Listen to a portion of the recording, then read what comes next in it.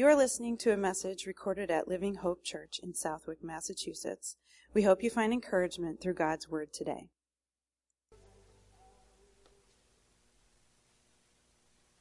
Good morning. I'm glad you're here today. You had a really nice weekend for Labor Day weekend. I should say Memorial Day weekend. And so you had some beautiful weather then. And so this week might seem like a little bit of a letdown in comparison, I'm sure. If you notice that my wife is not with me today, Stephanie is actually at a teacher's conference. She works at Community Christian School up in Granville. And they are going down to a conference in Pennsylvania. And so she is actually presenting in 2 seminars at the conference, and so she is not with us today, but send your prayers and your well wishes to her as she heads out there to present, and so she'll be back with us later on this week. So if you know she's missing, that's the reason why. So just wanted to let you know that. We had some wonderful services last weekend with Evangelist Jesse Comrie, and if you weren't here, you definitely missed out because there is a powerful time in the Lord. We definitely enjoyed their ministry and the ministry of his family. There's certainly testimonies of people who have been healed. There was probably about 5 or 6 people that were baptized in the Holy Spirit, and so we were just really thrilled with what God was doing in the midst of all that. One of the most important things that I want you to remember is that if God has moved you forward, do not move backwards. God has moved you forwards. Choose not to move backwards. If God has given you victory in your health, your situation, your emotional well-being, choose to walk in the victory God's given you and not walk in defeat. Don't let fear, doubt, or even familiar sin bring you back to a place of complacency or bondage once again. Listen, whenever there are times in your life when God moves, when God does something great,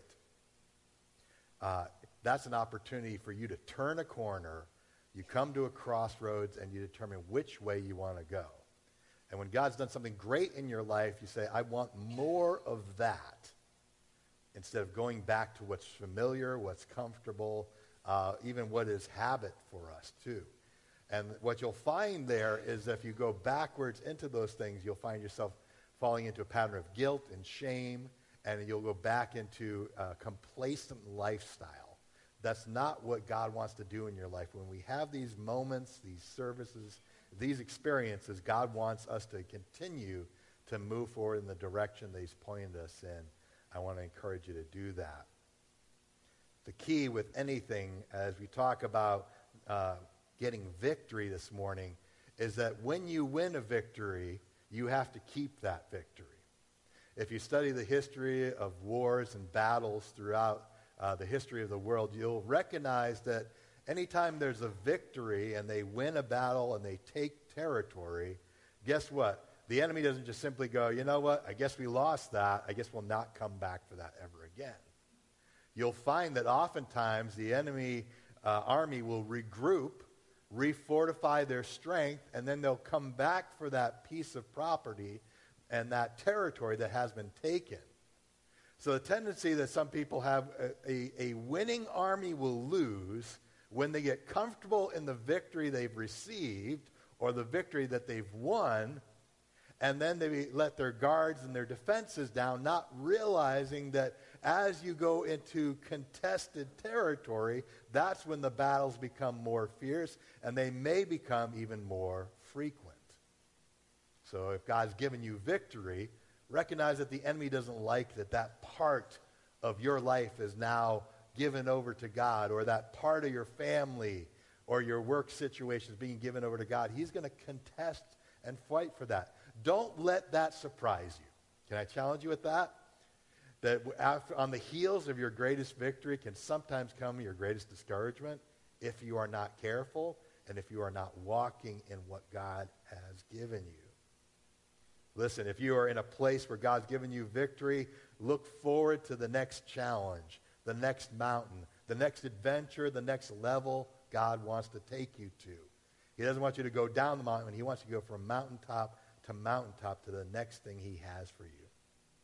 Sometimes Christians are not walking in victory, but rather they're walking in a state of defeat. And this can happen sometimes when people have grown weary in fighting. They grow tired of the battle. They stop fighting, and they've embraced a victim mentality in life. Church, hear me today. Christ did not rise from the dead so that we could live a defeated life. Instead, Jesus overcame death so that we might have life and have it more abundantly. Not less than, not second best, but that we would have life abundantly, life to its fullest, with God in our life and with God walking with us. We are far better walking with God than trying to do it on our own. It's far better walking with him than forgetting all that he's done for us. The title of my message today is From Victim to Victor. And I want to challenge us to change the way that we view ourselves, our circumstances, and pursue a victorious Christian life. Turn with me in your Bibles to John chapter 5, verses 1 through 16. John chapter 5, verses 1 through 16. I want us to look at a familiar passage of Scripture, one of the miracles that Jesus performed. He healed a disabled man, a crippled man, at the pool of Bethesda. And starting in verse 1, it says, "And after this there was a feast of the Jews, and Jesus went up to Jerusalem. Now there is in Jerusalem by the sheep gate a pool, which is called in Hebrew Bethesda, which actually means house of mercy." Did you know that? Bethesda means house of mercy. It had 5 porches. Verse 3, "In these lay a great multitude of sick people, blind, lame, paralyzed, waiting for the moving of the water. For an angel at a certain time went into the pool and stirred up the water. Then whoever stepped in first after the stirring of the water was made well of whatever disease he had. Now a certain man that was there had an infirmity 38 years. And when Jesus saw him lying there and knew he had already been in that condition for a long time, he said to him, 'Do you want to be made well?'" I want you to pause and think about that question. It almost seems like an obvious one, doesn't it? It seems like an answer that you would have a response to immediately. But notice the response in verse 7. The sick man answered him, "Sir, I have no man to put me in the pool when the water is stirred up. But while I'm coming, another steps down before me." And Jesus said to him, "Rise, take up your bed and walk." And immediately the man was made well. He took up his bed and walked. And that day was the Sabbath. The Jews therefore said to him who was cured, "It's the Sabbath. It's not lawful for you to carry your bed." And he answered them, "He who made me well said to me, 'Take up your bed and walk.' Then they asked him, 'Who is the man who said to you, 'Take up your bed and walk'?" The one who was healed did not know that it was Jesus, for he had withdrawn, a multitude being in that place. And afterward Jesus found him in the temple and said to him, "See, you've been made well. Sin no more, lest a worse thing come upon you." And the man departed and told the Jews that it was Jesus who made him well. And for this reason the Jews persecuted Jesus. Underline that. And for this reason, Jews persecuted Jesus and sought to kill him because he had done these things on the Sabbath. Let's pray as we ask God to help us to go from victim to victor today. Heavenly Father, we pray that you would bless the preaching of your word. Holy Spirit, give us eyes to see, ears to hear, and a heart to respond to your truth. May it be bread and living water to our souls and draw us closer to your Son today, we pray. In Jesus' name, amen. The Gospel of John chapter 5 tells the story of a crippled man who was healed by Jesus as he was laying near the healing spring of Bethesda. The pool was called Bethesda, which means house of mercy, and I think we see Jesus' mercy towards this man in healing him. This was a place outside the temple, and it was filled with people who were sick, invalid, and disabled in some way. And some had been there for a long time. This particular man was disabled and could not walk for 38 years. Imagine being disabled and in the same place, unable to move for 38 years. Jesus, who at this time was just beginning his ministry and was known to heal people, approaches this disabled man. And he asks the man a simple question. Do you want to be made well? Do you want to be healed? A question that seems insensitive when you think about it, really. Why did Jesus ask, do you want to be made well? Can't you see that he's disabled? Can't you see that he is in a place where he is not able to function in a normal way? Why would Jesus ask this question? But Jesus asked it to reveal the man's heart and to stir up faith in a man who had no faith, that he might be healed. Most of us, if we were in this state, if we were asked the question, do you want to be made well, would say, what? Yes. Immediately, we would exclaim, absolutely. But oddly enough, this man begins to make excuses for his condition. I want to tell you today that excuses rob us of the potential for a miracle. Excuses rob us of the potential for a miracle. There will be any number of excuses that we can use for God to not do something in our lives. There's any number of excuses that we can utilize for not praying, not reading the Word, not going to church. And believe me, as a pastor, I've heard every excuse you can imagine for why a person may or may not want to come to church, a Bible study, may not want prayer, whatever the case might be. But when we make excuses, we rob the potential for God to do a miracle in our life. Excuses, we all have them. Sometimes we use them to justify our condition. Excuses like, I can't help it. I was born this way. It's not my fault. It was the way I was raised. I've tried to stop, Pastor, but it's just too hard. It's not me. It's my family history. Everybody's out to get me. I can't get a break anywhere. Maybe you've talked to people like that, have you? They talk about their problems, and it's because everybody else is out to get them and because they don't have anybody that likes them. Or I didn't get fired. They just didn't appreciate my skills.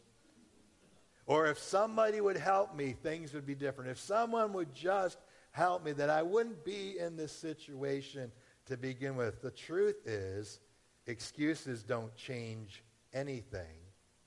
They simply serve to justify our current situation. The man at the pool of Bethesda had a victim mentality. Now, what is a victim mentality? A victim mentality is acquired or a learned personality trait in which a person tends to regard him or herself as a victim of the negative actions of others, and to think, speak, and act as though that were the case, even in the absence of clear evidence. So a person who has a victim mentality looks at themselves as saying, I'm in this situation because of everybody else. And when you ask them, like, well, what evidence can you give me that this is the case? They can't provide any, but it helps them to justify where they're at. Researchers say it's a learned trait typically picked up in your childhood. It may come as the result of a tragic event or a series of tragic events in your life. A victim mentality may manifest itself in a range of different behaviors or ways of thinking, such as blaming others for a situation that one has created or significantly contributed to. In other words, say you do something stupid. I know, it's a stretch, but bear with me. But say you do something dumb, and you have to deal with the consequences of that. A person with a victim mentality might not recognize that they've done anything wrong and might blame others for that. Another sign is failing or being unwilling to take responsibility for one's own actions for which one has contributed to, or for taking action to improve the situation. In other words, they don't want to do anything about it. They kind of are settled in where they are instead of actually doing something about it. They also ascribe non-existent negative intentions to other people, such as paranoia, or believing that other people are generally or fundamentally lucky, happier, or in some Christian circles, more blessed than they are. And they develop a why me attitude. God, why them and not me? Why does that person have the nicer car? Why do they have the nicer home? Why does it seem like they don't have any problems and I have problems, not taking into consideration what that person did to get to where they are? Sometimes people with a victim mentality gain short-term pleasure from feeling sorry for oneself and eliciting the pity of others. Sometimes, and be mindful of this, church, okay? I'll say this to you. If someone is looking for your pity and sympathy and they're complaining about other people to you, and you should immediately suggest that they bring it to the cross and ask God to help them with that. Or if they have a problem with somebody else, you should be immediately suggesting that they go to that person and talk it out. If a person has an offense against somebody else and you are just listening to it and enabling it, you are contributing to the problem, not helping it. And you're not helping them to resolve the situation either. So if someone's complaining, if someone is lamenting, if someone feels like they've been wronged, and sometimes, I'll even tell you this, sometimes they haven't. But because they have a mentality, it's a victim mentality, they will think that everyone's out to get them, everyone's out to slight them, everyone's trying to offend them in some way. So it's up to us to kind of say, you know what, it sounds like they really hurt your feelings. It sounds like that they did something that really bothers you. Have you talked to that person? I will guarantee you they have not. Absolutely, 100%, for the most part, they haven't spoken to that person. But they like talking to you because you make them feel better, because you're a listening ear. And in some ways, we enable people with that kind of mentality. We need to be mindful of that. Sometimes the person who views themselves as a victim likes the attention that it brings them. Their unhappiness brings empathy and attention from others that they would not have received otherwise. Person with this sort of mentality finds it difficult to leave this mentality because that means they wouldn't get as much attention as they normally would. I preached this message before a few years ago, and I just want to share with you some signs of a victim mentality. The difference between being a victim and being a victor. I know that today, I would dare say that all of us in this room wants victory in our life. I don't think any of us would say, you know what, if Jesus came to us and said, hey, do you want to be well? Do you want to be healed? Do you want that situation to be resolved? I would hope that most of us would say, yes, Lord, today, in this moment, right here, right now, would you bring about the breakthrough that I need? But there are times where God is present to do something in our lives, where he's present in our situation, or present in the service, or present when someone's trying to help us out, and instead of going for what God has for us, we bring up an excuse, a flag, a flare that says, no, it can't be because this. The man at the pool of Bethesda is being asked by the one who does healing naturally and regularly, do you want to be made well? And he begins to justify himself why he's in that condition, bringing up excuses, say it's this way, and it's other people's faults, and that's why I'm here. And instead of saying, well, yes, can you heal me? I would like that very much. Our attitude should be like when good news comes to us, when God's word is revealed to us, instead of feeling bad about our situation, recognizing that God has for us the answer that we need. God wants us to be victorious, walking with him. What are the signs of the difference between a victim and a victor? Number one, a victim fails to realize that the answer is right in front of them. Jesus is literally right in front of him, asking him, do you want to be made well? But this man doesn't even see it. Sadly, this man doesn't even know who Jesus is. If he only knew who was standing before him, he would be excited that this man could possibly heal him. Now, we have to understand that we receive God's healing through his grace and his goodness and his kindness to us. Sometimes people who have a victim mentality fail to realize that the answers are very simple and that the answer is found in Jesus and that he is leading us in the direction that we need to go in. Secondly, a victim makes excuses. The man at the pool said he would be well if he had some friends to help him out. It's not his fault that he's not well. Not that Jesus is even asking him about these details. But it's interesting that the crippled man feels as though he needs to make excuses for his condition instead of responding with a yes.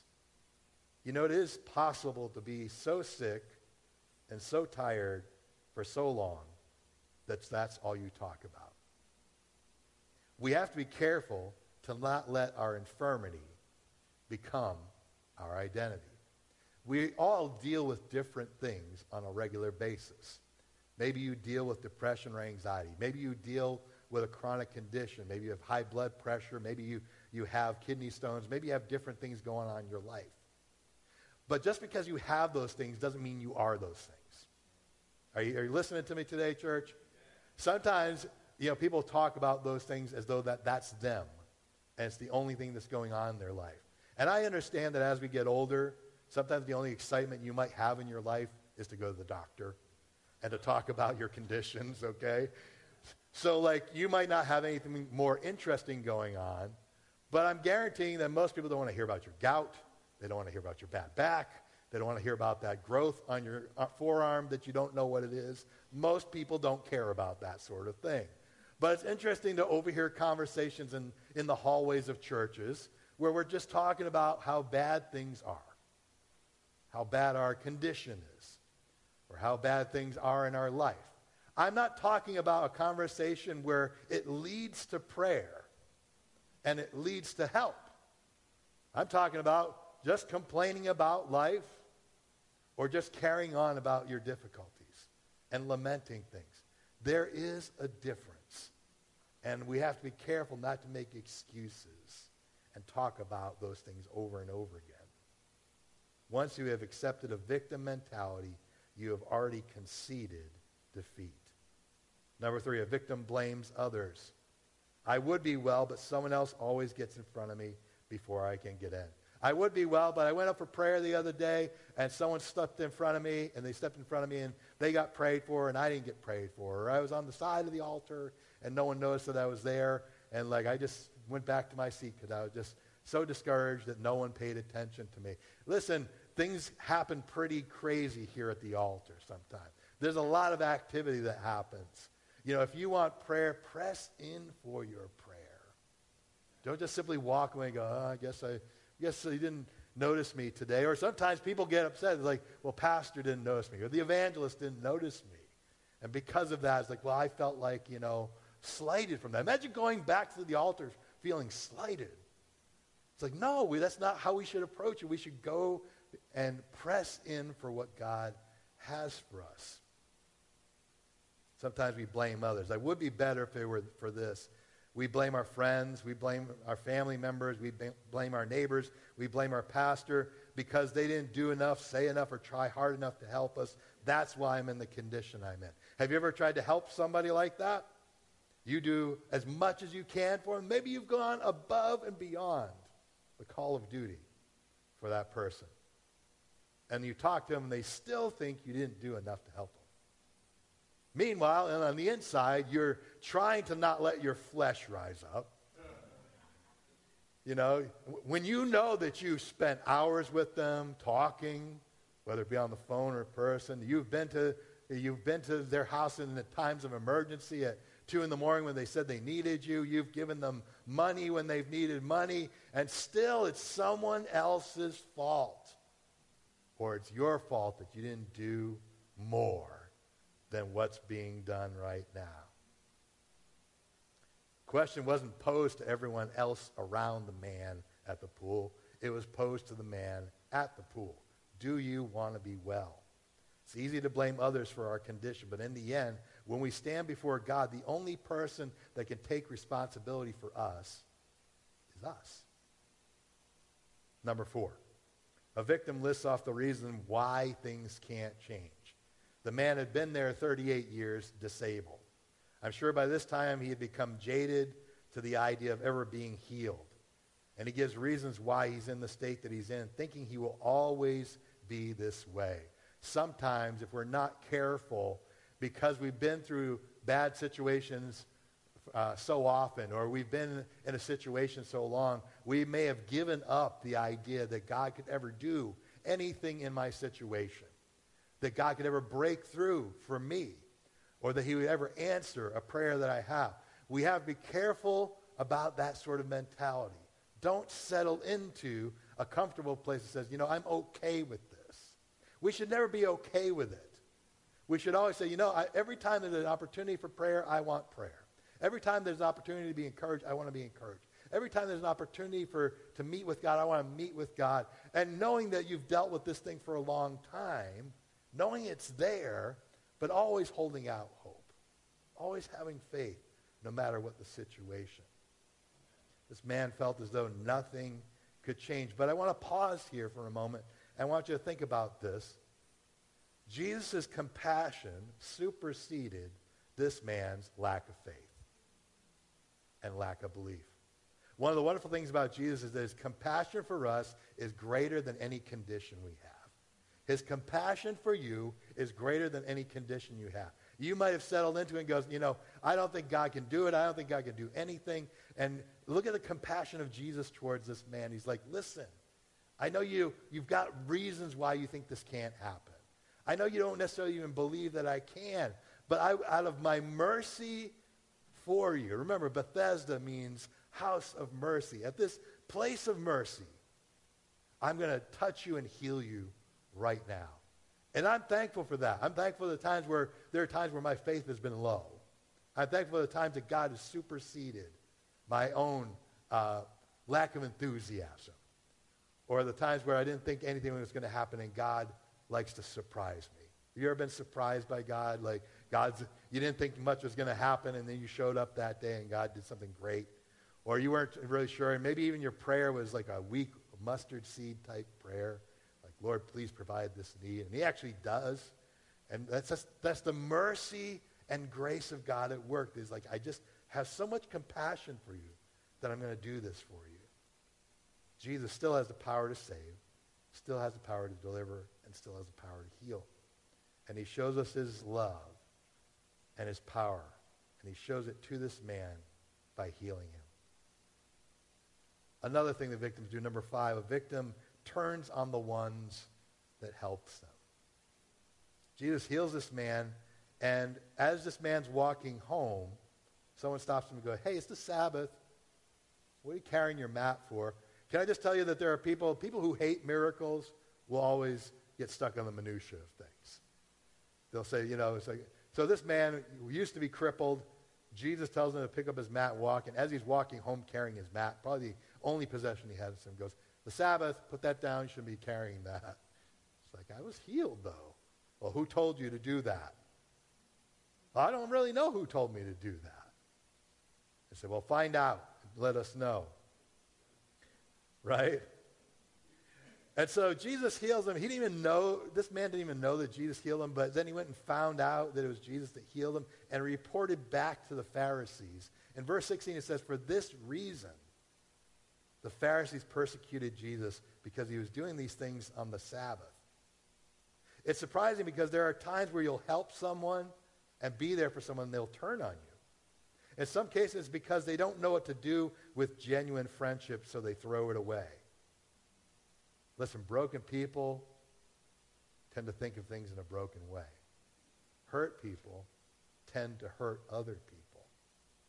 So there are times when if you're being genuine and being loving and being kind to people, those people will test the boundaries of it by being difficult. Sometimes they'll even do things intentionally to harm you because they don't believe that what you're doing is genuine or real. And they always wreck it. There's this thing called self-sabotage, too, where a person is on the right path, but then they start doing really well, and then they sabotage themselves because they've never been this far before. Sometimes happens in addiction. A person overcomes an addiction to drugs. They start doing well. They get an ego and a pride about it, and they start judging other people. And as a result, they fall and stumble, and when they fall and stumble, it's even worse than before. We have to be careful that we don't hurt those that try and help us. Victims don't know what it means to see things in a healthy way, so they always go back to handling things the way they know, the wrong way. Number 6, a victim goes back to the things that got them in trouble in the first place. The man had a surprising lack of gratitude for his healing. Do you notice this? Like, Jesus heals this man, been sick for 38 years, been disabled, have not been able to do anything, and we don't see even a word of thanks from this man. Not one. You would think that after he'd be healed, he'd be excited and at least find out the name of the person who healed him. It's an interesting scene. Jesus finds this man in the temple later, and he says a peculiar thing to him. He says an interesting phrase. Not something that you would normally say to someone who had just been healed. He said, "Stop sinning, or something worse will happen to you." Stop sinning, or something worse will happen to you. What was the sin this man was doing? What was he doing that Jesus was concerned about with him? And as we look at it, we see that this man is now kind of dropping a dime on Jesus to the religious authorities at that time. Instead of being incredibly grateful and say to myself, "I want to be a follower of Jesus," he goes, "Let me go tell the Pharisees what Jesus did. By the way, I got that name of that guy who healed me." Right? How whacked out is this, right? I got the name of the man who healed me, and I want you to let them know he's over there.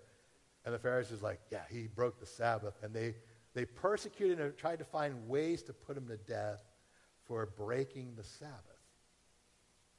I don't know about you. That's kind of a weird way of looking at things. Now, why did he say? We don't know. Was it because he was going to tell the Pharisees about him, or Jesus knew? Is it because the man had no faith? Or because he didn't believe to receive the healing? Or he didn't acknowledge Jesus as Savior? Was Jesus telling him to believe and stop sinning because he's far worse? You know, his condition, his eternal condition would be far worse than just being crippled if he goes to hell because of this? We don't know. But the fact that Jesus said this is an indication that if this man did not change, something worse may befall him. And oftentimes when a person is delivered from something awful, they use their newfound freedom to go back to that behavior. And so we have to be careful of that. Sometimes our second condition can be worse than our first. I remember hearing a story some years ago when I was in Bible college of a man who had HIV. And this is in mid-90s, before they had the drugs that can treat HIV like they do today.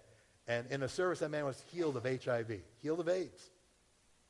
And it says that the friend was telling me that this man, once he was healed, he went right back into the lifestyle that got him HIV in the first place, and he ended up recontracting and dying from it. We have to be careful to recognize that God, when he heals us, when he delivers us, when he saves us, we are to walk in where we are, not where we were.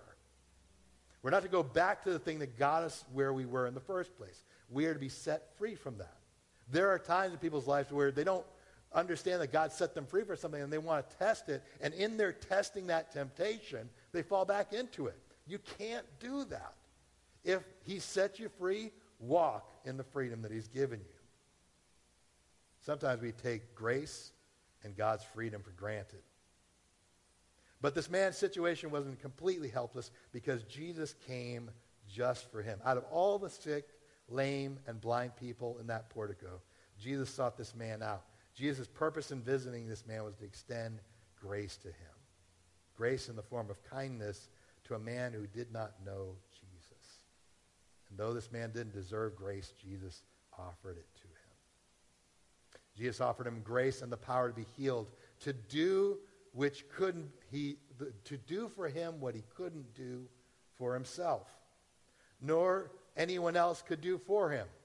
No one else could save him from his inability. No one else could heal his body. No one else could save his soul. But Jesus reached out to him in this condition to deliver him from a life of disability and to show the love and power of God to someone who was completely ignorant of God's grace, to heal his body and to lead him to salvation of his soul. But the question Jesus asked is a pertinent one. Do you want to be made well? To want to be made whole means you leave the victim mentality behind. To want Jesus to make you well means that you're tired of being in the place that you're in and you want to be set free. To say yes to Jesus means to say no to the things that are comfortable, familiar, or to a certain degree work to your advantage. What would you talk about if you didn't have this thing to complain about anymore? Think about that. what would you talk about? What if Jesus healed us? Sometimes the unknown is scarier than what we know. Sometimes that place is difficult for people to leave because this is where I am.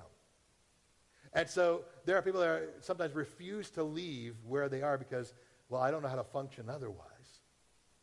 Walking in victory requires not only a change of heart, but a change of mind. I want you to know something about the miracles that Jesus performed. In each of those cases, in many cases, Jesus asked the one seeking healing to do something. We see this case in the case of the paralytic. He says, take up your mat and walk.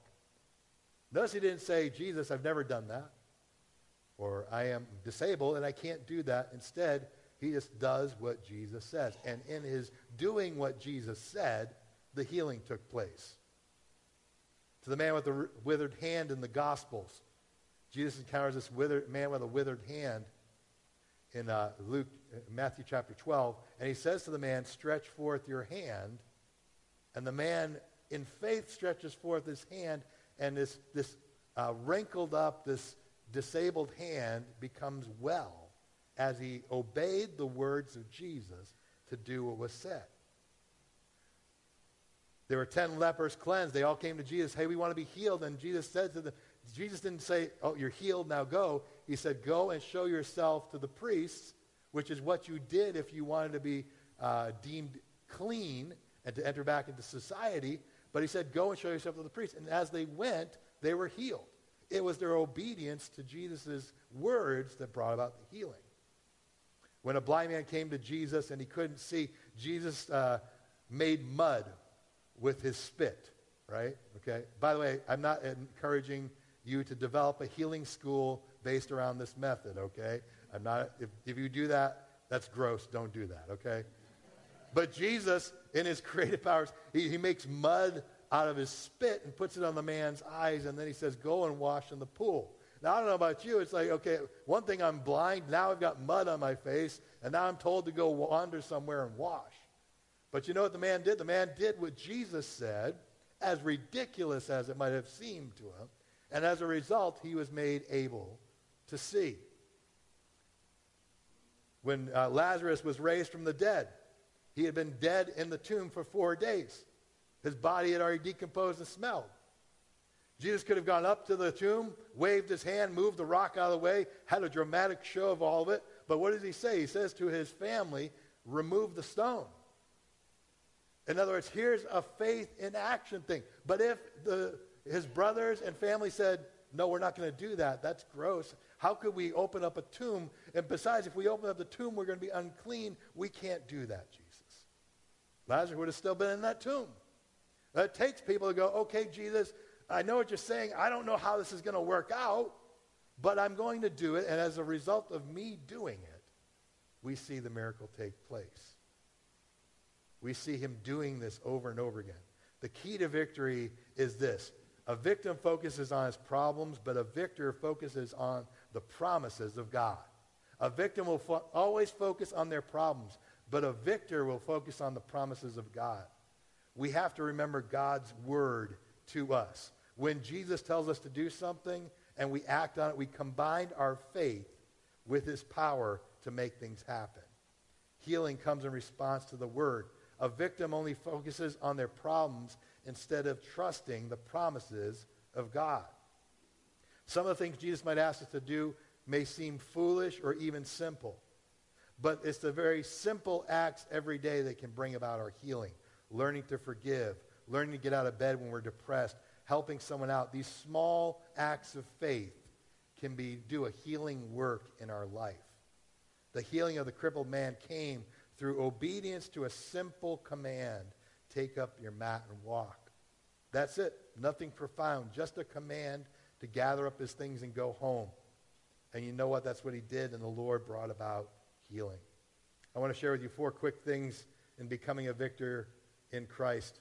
Number 1, stop looking at others and start looking towards Jesus. Stop looking at how God's blessed other people and resenting it. Stop looking at others and blaming others for what they've done.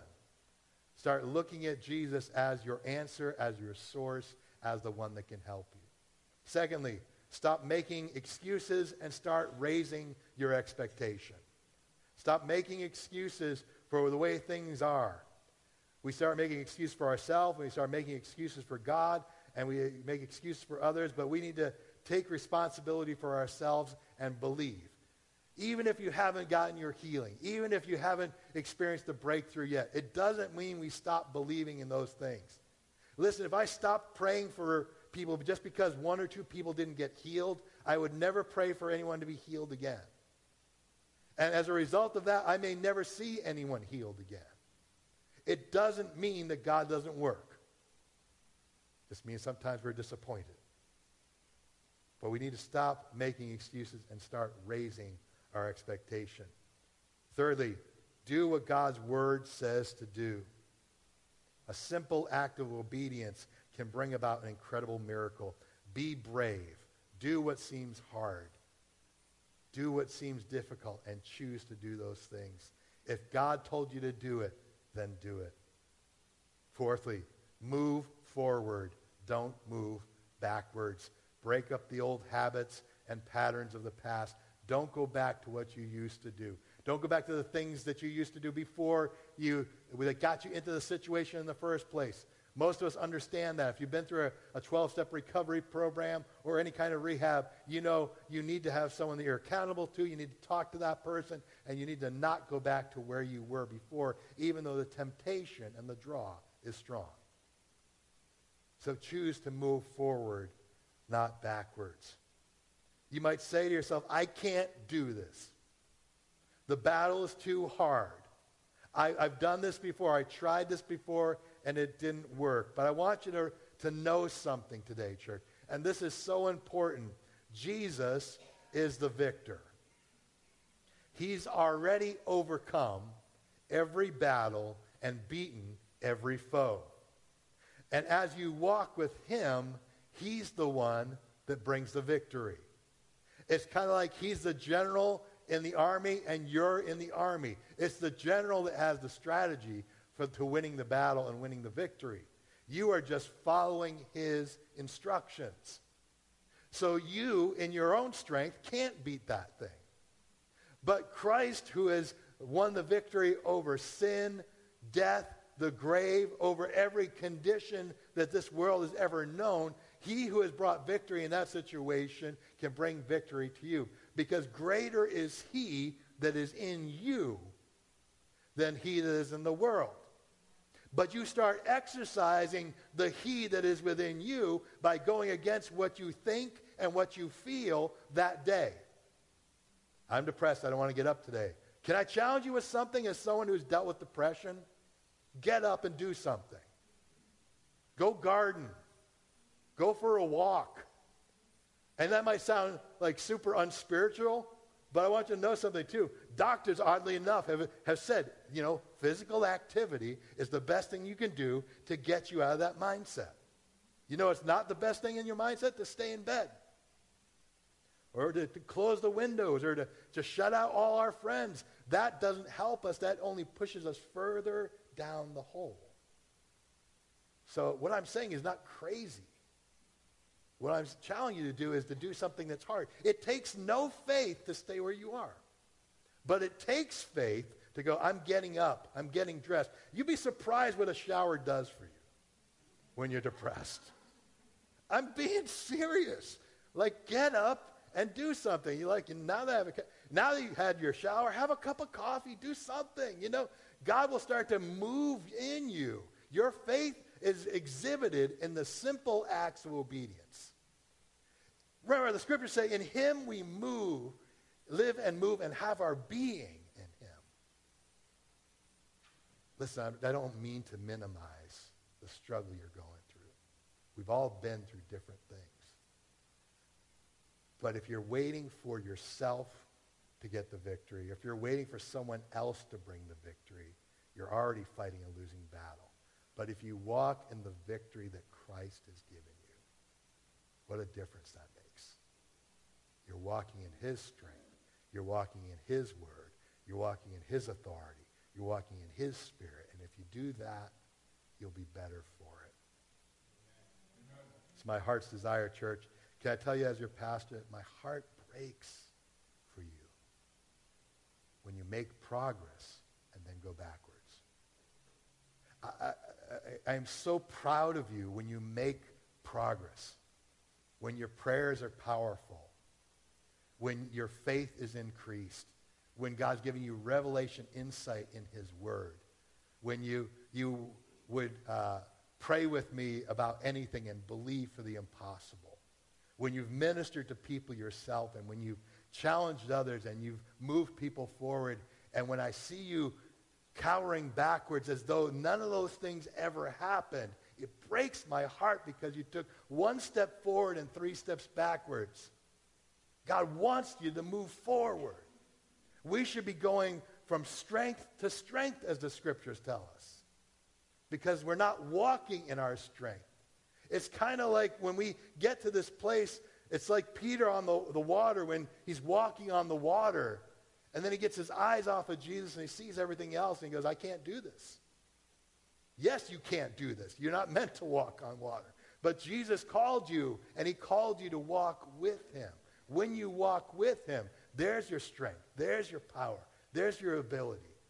And we just become aware of what we've dealt with. They become part of our history, but they're not part of our identity anymore. Oh, that the Lord would do that in you. Oh, that the Lord would do that in you that's no longer part of your identity, but it's part of your history. Like, yes, I used to deal with it. Yes, I used to be an addict. Yes, I used to deal with depression. Yes, I used to be afraid of commitment in relationships. Yes, I used to be a bad friend. Yes, I was untrustworthy. Yes, I was someone that you couldn't count on. Yes, I tended to lie, but that was who I was, not who I am today, to the glory of God. May the Lord work in us so that it becomes part of our history, not our identity any longer in him. Church, will you pray with me towards that end? I believe it for you. Can you believe it for yourself, though? That these momentary stumbles are just that. They're not meant to knock you down. When you get knocked down, you get back up and you try again. When you hear no for the 5th time from your family, go for a 6th time or 7th time and ask them, do you want to be saved? When you go for and you pray for your healing and you don't get it, keep praying and trusting God. When you apply for a job and you say, okay, God, I need a job, I'm trusting you for my job, and you keep applying and you keep getting turned down, it doesn't mean that you shouldn't work. It doesn't mean that you shouldn't trust God for that area of your life. It just means you keep going. You keep asking. There are times you're going to stumble and fall. And can I dare say to you today that usually on the heels of one of your greatest blessings and victory is when the devil kicks the stool out from under you. He tries to say, that's my territory, not yours. But I challenge you today, remember, fight for your faith. It took a long time for you to get victory and to claim that territory. Don't let it be taken back. When you receive the peace, you've got to defend the peace. When you've won victory and you've captured territory, you need to defend that territory. Defend that area of your life that God gave you victory and said, no, I'm not going back there because he gave me victory. And I'm going to fight for it. I'm going to fight for it in prayer. I'm going to fight for it by asking other people to pray with me. And I'm going to stand in confidence and not in weakness. Will you pray with me today? Will you believe that today? And if God's speaking to your heart this morning about this area of your life that you want to see God do victory in you, will you just slip a hand as we pray? God, we just thank you. God, thank you that your word is power. Thank you that your Spirit's at work within us. And I pray today for all of us, Lord God. Sometimes the future is scary. Sometimes to step out into the areas of our life that we've never known a day without pain. We've never known a day without discouragement or depression. We've never known a day without anxiety. And so sometimes for some of us it can be scary to step into that unknown. But Lord, in that unknown is where you are. In that unknown is where you're going to lead. And we're not led by those things anymore. We're led by you and by your Spirit. So I pray today, Lord, help us to change our mindset, change the way we think about things, and that we would allow you to move us forward from victim to victory. That when you ask us, do you want to be made whole? Do you want to be made well? We wouldn't come up with every excuse imaginable about why it won't happen or why it couldn't happen. Instead, we'll respond in faith saying, yes, yes, Lord, me today, let it be so. And I pray for each person here in this place. Lord, today, let it be so. We just ask this all in the name of your precious Son, Jesus Christ, we pray. Amen. Amen. Thank you for listening. We invite you to join us Sunday mornings to worship with us. We are located at 267 College Highway in Southwick, Massachusetts. For more information about Living Hope Church, visit us online at www.livinghopechurchag.org.